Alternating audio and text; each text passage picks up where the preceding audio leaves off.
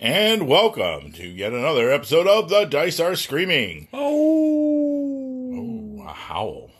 Yes. It's all very spooky, very scary. My apologies. I'm afraid my werewolf has peed on your rug. Oh. Bad thing, bad. All right. So, welcome to another episode of Dice Are Screaming, coming at you live or recorded or however you get to us here on Anchor.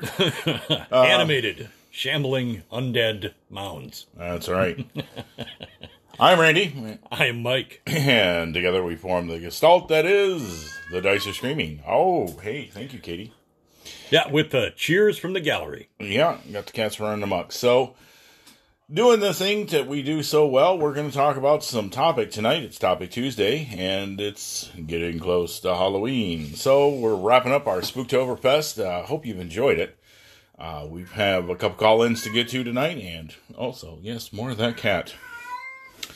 Yeah, she is very vocal, so hopefully you can hear that. Huge fan. Yeah, big fan. Our numbers are great amongst felines. That's right. Just like all kinds of attentive, feedback from felines. Yeah, exactly. So, our job tonight, we got a couple call-ins coming in at you, so we're just going to get right into them. So, we'll be back. Hey guys, Jason here, Nerds RPG Variety Cast. Great episode. I really don't have much to add. I mean, there are tens of games we can list, but realistically, you covered the important ones. The only thing I would mention is that I really like Unknown Armies 2nd Edition. Not so much for the world there, although the world's interesting, but because of the changes they made, I would say the refinements they made to the D percentile system, the basic role-playing system like Call of Cthulhu is based on.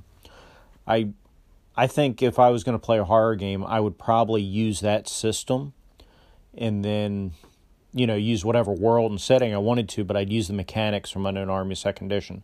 The other system I would consider, especially if I was doing a personal horror game or we were trying to do like internal horror or,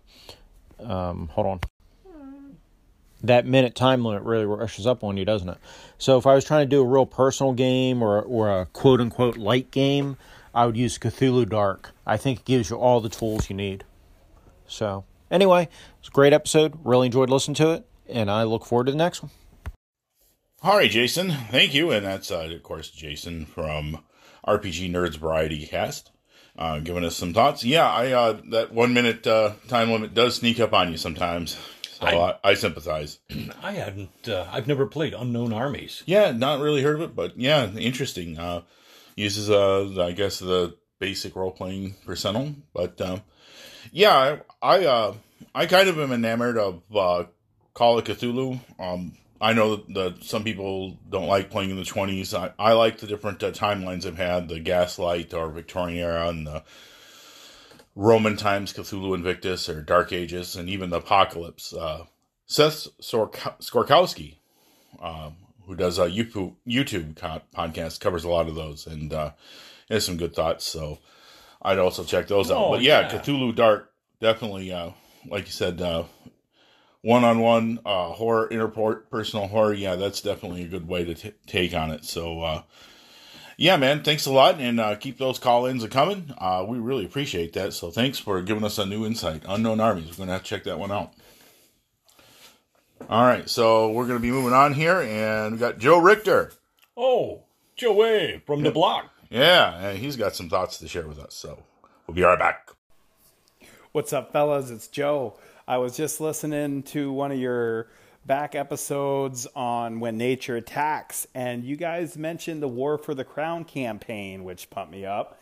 I think that campaign looks really cool, and I'd love to hear just what you think of it so far. We don't need a whole synopsis or anything, but just kind of your thoughts as a GM and a player. Also, I'm super curious about the Vigilante class. It seems like such a weird class with the whole secret identity thing. I think that's the one. Came out in Ultimate Intrigue. But how does that play out in actual game terms, around the table? I don't know. That's the stuff that I was thinking about. So anyway, peace out. Hey, Joe. Hey, thanks for the call in. Wow. Yeah, we're going to try to be brief on this. War of the Crown. Okay, we'll handle these one at a time. Yeah, I like the War of the Crown. I like its scope. Some of the mechanics I've kind of pushed aside because they do tend to get a little bit in the way, such as the social building a reputation and all that. I pretty much handle that in just normal game anyway, so it's nice that Pathfinder did give a nod to it, but it does seem a little cumbersome in this one. There's so much going on.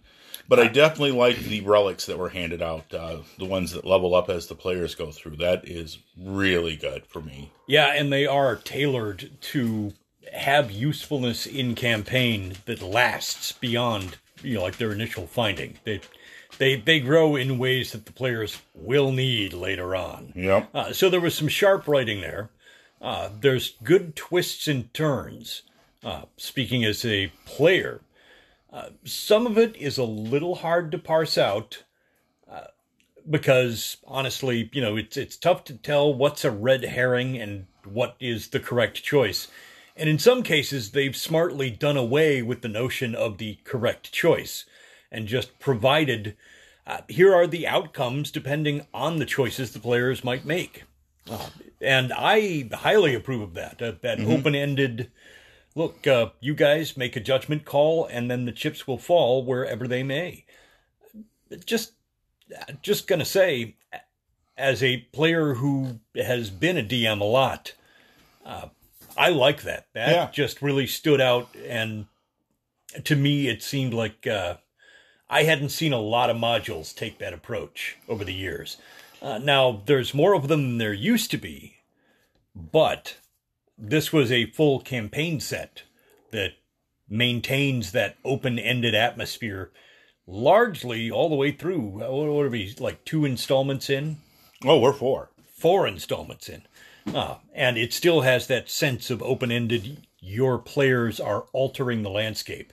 As for the Vigilante, a lot of fun to see that in play. Now, if your players are really good, I suppose you could theoretically lock down all information about the Vigilante and have only one player know for certain that they are, in fact, I am the Vigilante. I am the dreadful guardian of the night. That one player would know that, and it would be insanely hard to try to keep that information from the rest of the group beyond a certain point. We've gone with the more traditional format of the players are in on this, but it affects gameplay regularly because the Vigilante in their hero mode is not formally associated with the player characters. So only on those missions by dark of night when you're breaking into some place nest of creepy crawlies, then it's okay for the Vigilante to be there with you. You cannot just run around in public together as part of his gang, or the people searching for the oppositional figure of the Vigilante will start targeting you in true comic book fashion. It'll ping your reputation. So, yeah, there are great permutations. What a DM decides to do with that, I'm going to say up to them. Yeah, I kind of let the players in on it. They kind of worked it out pretty quick that this was what was going on. And, for the most part, the personas are different. And sometimes it does lead to some small solo gaming and sneaking around or even assassination. But it's a really good class, and I think that it's probably one of the better takes I've seen on this in a fantasy game. So, yeah, let's just say the Red Raven wasn't bound by Batman rules. No, he sure wasn't. So, but the evildoers got punished. So, I mean, it all kind of squares away in the end. Yeah, and having 2 distinct personalities to play is a lot of fun for the players. So everything seems to be going along pretty well. I'd highly recommend it. But yeah, I got to say, if you have players who can handle moving back and forth between highly social scenes where much interaction and talk is expected of them, where they're going to have to analyze people, strike deals, make good first impressions, and negotiate reasonable compromises, if they're okay with that and they like, mixing it up and kicking butt and battles royale, there's plenty of action. I mean, for a module series that purports to be heavy on the intrigue, there is no shortage of butt kicking. The dice are going to be in your hand no matter what, but I don't think anybody would be grievously disappointed. Yeah. So, well, there you have it. There's our short synopsis. Short but glowing. Not going to be ashamed, in full disclosure. I mean, having played it, we're loving it. Yeah, so maybe we'll do a review here shortly. So yeah, I mean, really, we should do a pick-apart session for this one, because, I mean, I'd love to get to go through some of the minutia. Although, let's not open any later chapters. I don't want to spoiler anything that I haven't done yet. Okay. So. Well, good deal. All right. So, well, thank you again, calling in for Joe and everyone else. Thank you for your time and your thoughts. We really enjoy hearing from you, and hopefully you folks out there enjoy conversating too.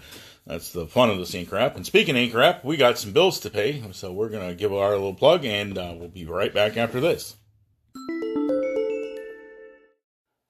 And we're back, so thanks for sticking around. And we're here to talk about our topic, our final Spooktober entry, which is Season of the Witch. Yes, you could expect no less from the Dime Store Yarn Bin of gaming podcasts. My wife would appreciate that one.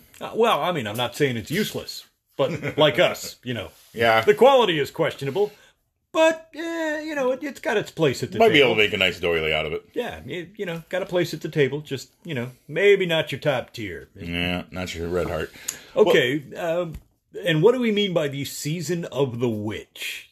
We're talking Halloween itself. This part of fall, this human experience that comes around every year that is the death of the world, so to speak. Yeah. As we watch everything fade away and leaves fall and everything begins to give up. And for thousands of years, humanity has taken note of the fact that there's a time when the crops, you bring in that last big harvest and then you hunker down before things get really bad. And you wait for the spring. And that moment of death, is, well, in many different cultures, celebrated in different ways. But this equinox, this Samhain or Samhain, it's celebrated almost everywhere. So the Season of the Witch, so to speak, and the associated horror and stuff, well, that's this. Happy Halloween. Exactly. And, this is where you roll out your dog-eared copy of Ravenloft or break out that Call of Cthulhu one-shot.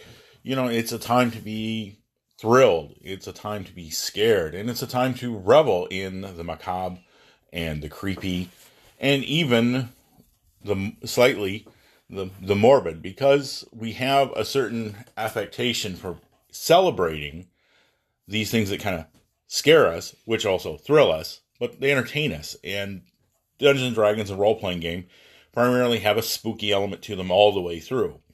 And, whether it's the undead or it's the, mysteries from beyond, it's there. It permeates, and this is the time where you can kind of, back in the younger days, where you could kind of come out a little bit more with your Dungeons & Dragons and creepy stuff, because, despite giant spiders and the spooky wiggly things, there's also the undead, liches and skeletons and zombies and ghouls aplenty, but, also, the evil sorcerer, necromancers. Totally. It's all gloriously clad in those colors of orange, black, and purple. Demons and devils and whatnots, that go bump in the night, that are out to get you and do not mean you well.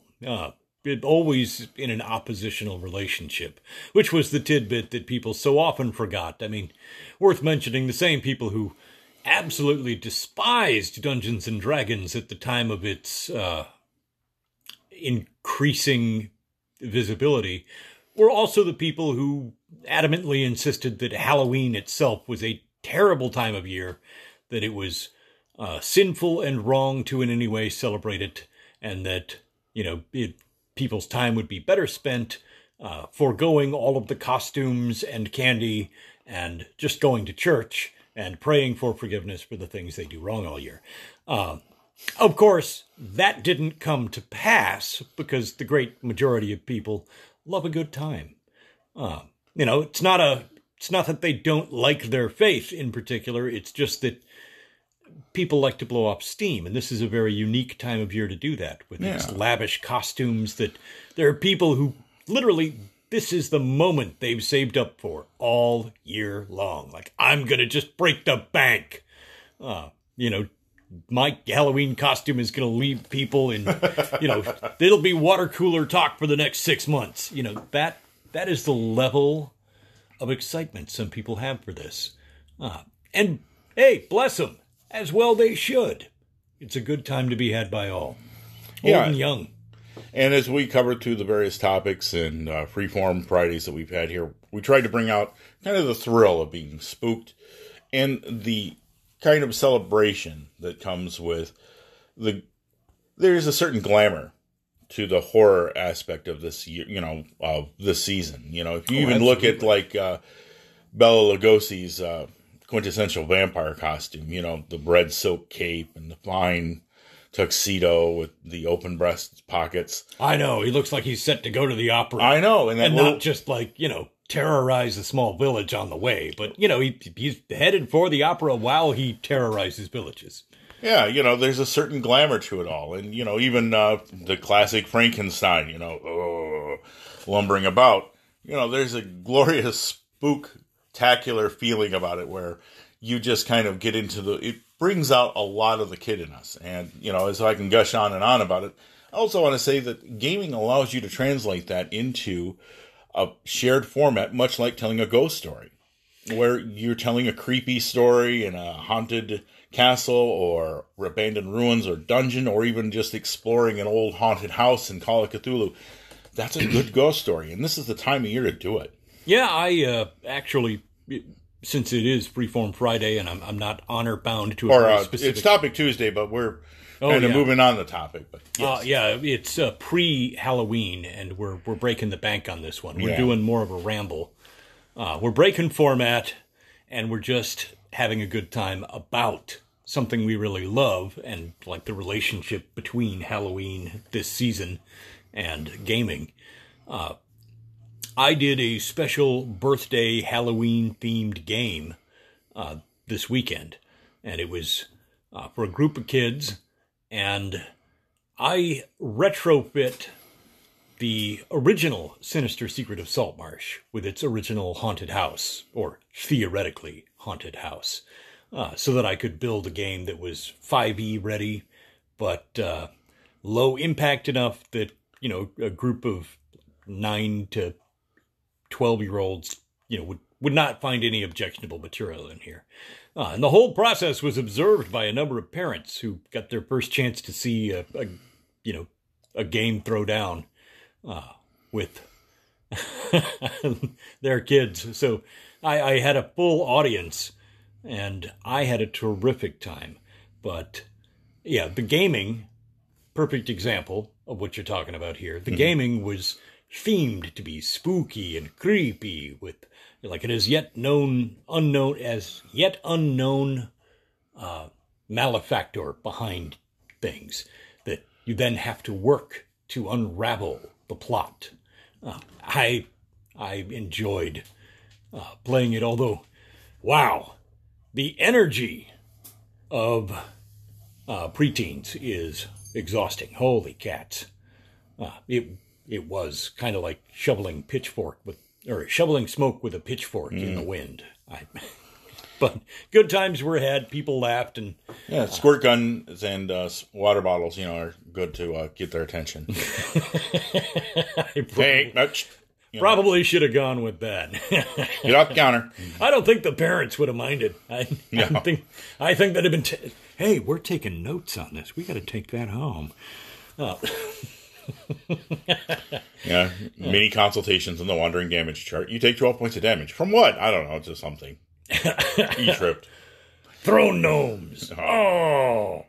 No, but it was the perfect opportunity for Halloween spookiness and creepiness and creaky old building and, crazy screams coming from, a pre-programmed magic mouth. But, that's not what's important. The important thing is that lots of spookiness and creepiness and seeming hauntedness until the plot is unraveled. But truly appropriate for the season. Yeah, and it's always a good idea to, even if you're running a regular campaign around the Halloween time, maybe throw a couple spooky encounters. Even on the Pirate Island, I did that. There was plenty of times for tension and uncertainty. And, those quiet moments where you can add a little bit of extra detail adds tension. Like, what's going to happen next? Just be real quiet when you describe things. So your voice is low and everybody has to pay extra attention. And then your voice gets a little bit more powerful and booming. And, then. And then you're howling at them. No. Oh, no.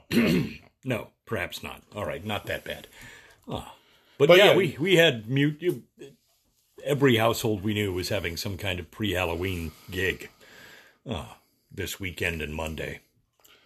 Yeah, and I did get a Twitter message if we were going to do ghost stories. And I said, well, we've been wanting to do a war stories campaign. Or a campaign episode. Tales from our campaign and all that. So, just to kind of celebrate it, I think that I'd like to end it up with a couple stories. We can probably get one a piece, I think, in our time limit here. Talk about some of our favorite spooky moments that we've ran and been part of in our campaigns. Not just together, but overall. Okay. Oh. So, do you have anything in particular? Oh, all right. I'm the opener on this one. Sure. Oh, right on, man. I'm going to come out of the gate. It's a thing that I've mentioned and that we have referred to in the past, but I haven't quite gone into complete detail. I'll try to keep it relatively timely and not run over. Warhammer fantasy role-playing. Okay. And this was circa 1988, 89 maybe. I think it was 89 or like early in 90. Mm-hmm. We were running the Enemy Within campaign, and there was a series of disappearances, which we assumed, of course, were ill-intentioned. Something terrible was happening to people, and the town council would hear none of it. I mean, there might have been a single empathetic ear or two, but the town council had a couple of members on it who were implicated in the cult and were actively working to suppress any investigation thereof. And the clock was ticking, and it was evident to us that some kind of ritual with a very bad ending was about to take place. Oh. Implied by you, no less. Uh-huh. That added the stress level. So, we had a very strong sense that if we don't get this right, if we don't shut this down fast, something terrible is going to happen on the night of the full moon. Or was it the new moon? It was the twin moons, because they had the... that's right, the... Morrsleeve and the Chaos Moon. But I remembered that the position of the moons was very important and that coming night was going to be a disaster for everyone. Yeah. Well, we did manage to find the place at long last, and it just... As the ritual is being undertaken, we broke into the place and started tearing into the cultists. And I had the final stroke of brilliance in that particular run of the campaign. It was our first time through it, but I know what happens when a very carefully staged ritual with very precise boundaries is not merely interrupted, but rather has the warding symbols that grant the mage control scuffed. So I trashed the bindings, and the backlash on the caster got him sucked down into hell. That the creepiness of that moment, like if I don't get this done very shortly, all hell is literally going to break loose because they're going to have a major, powerful demon under their control. And this is Warhammer, where this is not a laughing matter. This is not like somebody sent a little, Maine's demon from first edition to come like poke you, poke. Hell is terrible. No. This was a Warhammer demon, and that means that like this campaign is largely over because we're all going to die. So the high pressure, the spookiness and creepiness, I sat on the edge of my seat, and the ending combat was the only time any of the players drew a sword the whole night. There were no fights. It was all investigation, and every single one of us was keyed up, on edge, and like, oh, we gotta do this. We gotta figure this out. Follow every lead. Split the party if we have to. We need answers, and we need them now. It was an elegant level of tension. Oh. A great spooky story, fighting a demonic cult. Yeah, and it was near Halloween. And winning the day. Yeah, it was in the fall, too. It was the perfect atmosphere and weather. And also it was kind of the Halloween in the Warhammer world, too. Yeah. That's when it was. No, that was a fine outing. It's not exactly a ghost story, but when you've got evil cult and demon summoning and disappearing children, wow. Very Halloween, scary topic. Yeah, and no spoilers there. If you know what the module is, you're in the know. If you don't, well, if you played The Enemy Within, you might. So, there you go. Well, okay, that was a good one. I'm going to go as a player on this one. I don't get to do it as often as I'd like. Oh, sure. But I'm playing with a group of friends over at Western, and Halloween came around, and so we decided to do some Ravenloft, and the DM in particular wanted to do a mid-level one. He didn't want anything too crazy, and so we came to the table fully expecting to have kind of a mid-level thrill. And we ended up being killed right off the bat. Just like, oh, that happened. And wasn't really particularly eventful. I mean, it happened. You had about 2 rounds and then we were all dead. Whoa. And then, now we're ghosts. Revenants and haunts and various types of... It was a reverse living campaign where we played... My paladin became a revenant. Another guy... was a ghost inhabiting another person, had to find somebody to inhabit, and they're on in, and one was lucky enough to be a vampire. Yeah, well. And so now we're the undead, and we're out for vengeance, sort of Monster Squad, but creepy horror abounds as my body parts were falling off rather quickly. Oh, dear. The Revenant, yeah, you regenerate, but... I'm missing a few parts, but I'm still here. You got to give it up for the Revenant. They Yeah. never quit. Well, and and then having to try to be able to gather clues as you're the monstrous dead who everybody fears, but yet we're still driven by this mission to avenge who killed us. And of course, it was reverse. And while it was soaked with tension and we had to evade the monster hunters, the vampire hunters, the other adventurers, the professional vampire slayer. And, the person who was the vampire wanted to, not kill everybody, but yet sustain themselves. And having, vampire was kind of a new thing then. So he was kind of borrowing that, you had to make a saving throw to avoid killing somebody in combat. Oh, wow. Just because the bloodlust was, once it was up. And of course, I had the easiest one. I just wanted to find who my murderer was. So that's all there was to it. And, of course, it is the quintessential, we went to the adventure as the undead into Ravenloft. So, fighting Count Strahd, who killed us. Oh. Sad ending. Defeated by Strahd himself. No, we didn't we defeated him. Oh, you won. All right. Yeah, we won. The vampire obviously couldn't wield it, and I'm the Revenant, so I was the ex-paladin. Still, kind of picked up the sun sword. Didn't kill me right away, but Well, let's not be detonating that searing ray. yeah, couldn't use the sunlight power, and we had to find the way to destroy the heart of Strahd. But then we were restored back to life, and everything was cool. But it was so creepy and weird to be fighting other undead. Yes, we're the undead, like, the vampire's like, hey, maybe they'll accept me. And, there was different approaches to it. It was literally just like Halloween, we got to dress up as monsters. And, not as such as we were meant to be harmful, but, we were repurposed to a different advantage with the Monsters with a mission. Yeah. Oh, man, that is an interesting spin. And kudos to that DM. Yeah, John Gonzalez. He was like, hey, oh, no way. John Gonzalez? Yeah. Oh, crap. I hadn't thought about him in years. Oh. Yeah, but, everybody, created a decent amount of characters. Didn't he play Klaus, the rogue, in the Warhammer campaign? Yes, he did. Circa 1989 or 90. Yeah. I remember that. That was most excellent.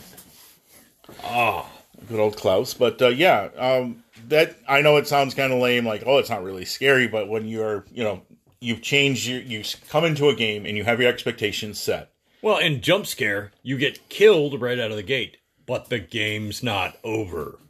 Now you play your corpses. Whoa, nice spin. I like it. Yeah, all intelligent undead. A freewheeling zombie cleric. Not fast, but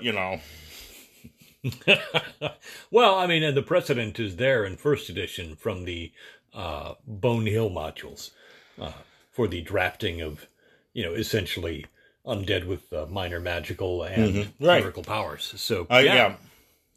And so, that's what we were doing. And, I was the face man. I was the only one, still had a 17 charisma. So, I had to cloak myself up and, I sound like Clint Eastwood after inhaling 2 cartons of Pall Malls. And a bucket of tequila. I have something to say. I can't quite remember what it was because you're cowering in fear, but you can stop that now. Because the sight of a revenant causes all creatures below a certain hit dice to flee. Yeah, fear and revulsion. I assure you that odor is nothing to concern yourself with. I had Taco Bell. Do not mind me. And, and having the vampire, we had to find places to lair up during the day because, No daylight battles. But his whole impression is that, you get to dress up in Halloween traditionally and go out and, trick or treat. And, and here, we were tricked, but we were treated to a good time. And, the idea, of course, they weren't long attached characters, made the, near instant kill, bearable. More palatable because you don't want to do that with characters that people are deeply attached to unless they really know you and trust you because, room full of total strangers, you might get punched in the face for that. Yep. And, the rogue was a wraith. That was it. Level draining wraith. But, of course, none of our powers meant anything to anyone. Or to most of the undead. Yeah, you can't really drain levels off a skeleton. You can still do damage, but that's about it. Okay. A nice way to nerf it. Make you work for it. Yeah. Level drains. You just had our base damage and, you cut off my arm. I just want to pick that back up and put that back on. Okay. How come he gets to have the Revenant? Because he's got the highest stats. True. Revenants require very high stats. Yeah, 3 stats, that are above 16, yeah. Yeah. And one of the hardest undead for a DM to legally create. Now, DM fiat and creativity, yeah, exactly. Mean that, hey, it's not beyond your ability to do this. But, there is a credibility gap if they know that the evil mage that they defeated was a total wimp. There's no way that he could have come back as a revenant. Yeah, and Strahd always used fire spells on me. God damn him. Oh! That devil Strahd. Ow. Ow. Well, you don't regenerate that crap. They know how to deal with revenants back in Strahd sure country. Strahd's no idiot.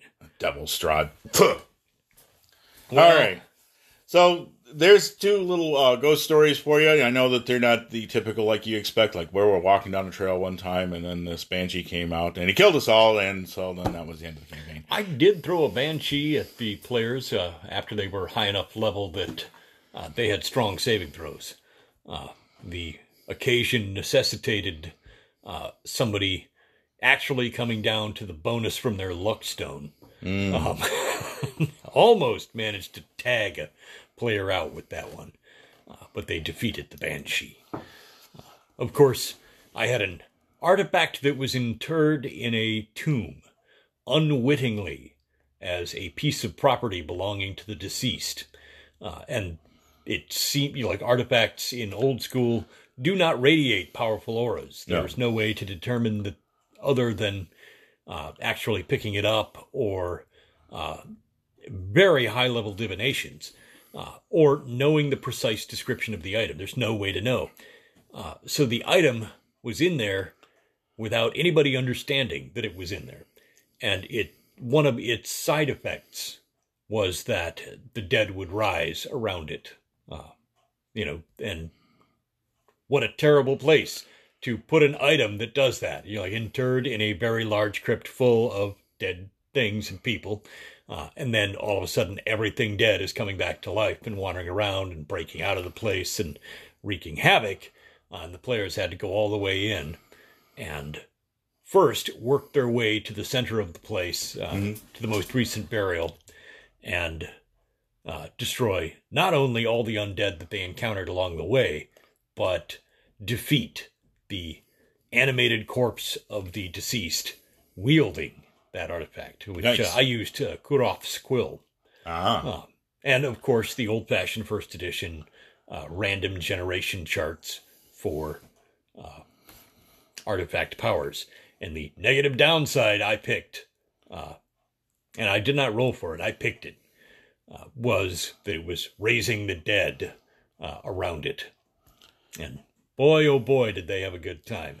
But that's where the Banshee came in, along with a lot of other challenges. So yeah, it beats the story about the time I found Heward's mystical organ as a bard and played Indigata Devita and ended up opening a gate to hell and casting Meteor Swarm along with Prismatic Spear. Oh, God. Yeah, which was pretty cool. But yeah, so anyway, we're going to wrap it up here. Heward's unflagging organ. Well, yeah, nothing. What's better than roses on your piano? Tulips on your organ. Oh, okay. So yeah, all right. So, but anyway, besides those groaners, we hope you have a great Halloween and a merry and spooky one. Hopefully not too eventful.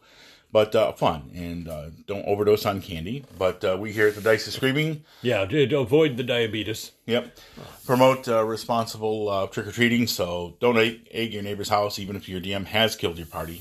Don't egg him, it's okay for that. Empathy for the DM. Empathy for the DM. It's not all his fault. But if you have any comments or questions, just go ahead and use the Anchor app and leave us a message here. Or, of course, you can get a hold of us on our Facebook page or find us up on Twitter. Me at Death Hand Gaming. And myself at Magi Vox or Vox Magi. Right. So, until next time, may the dice always roll in your favor. We're out. See ya.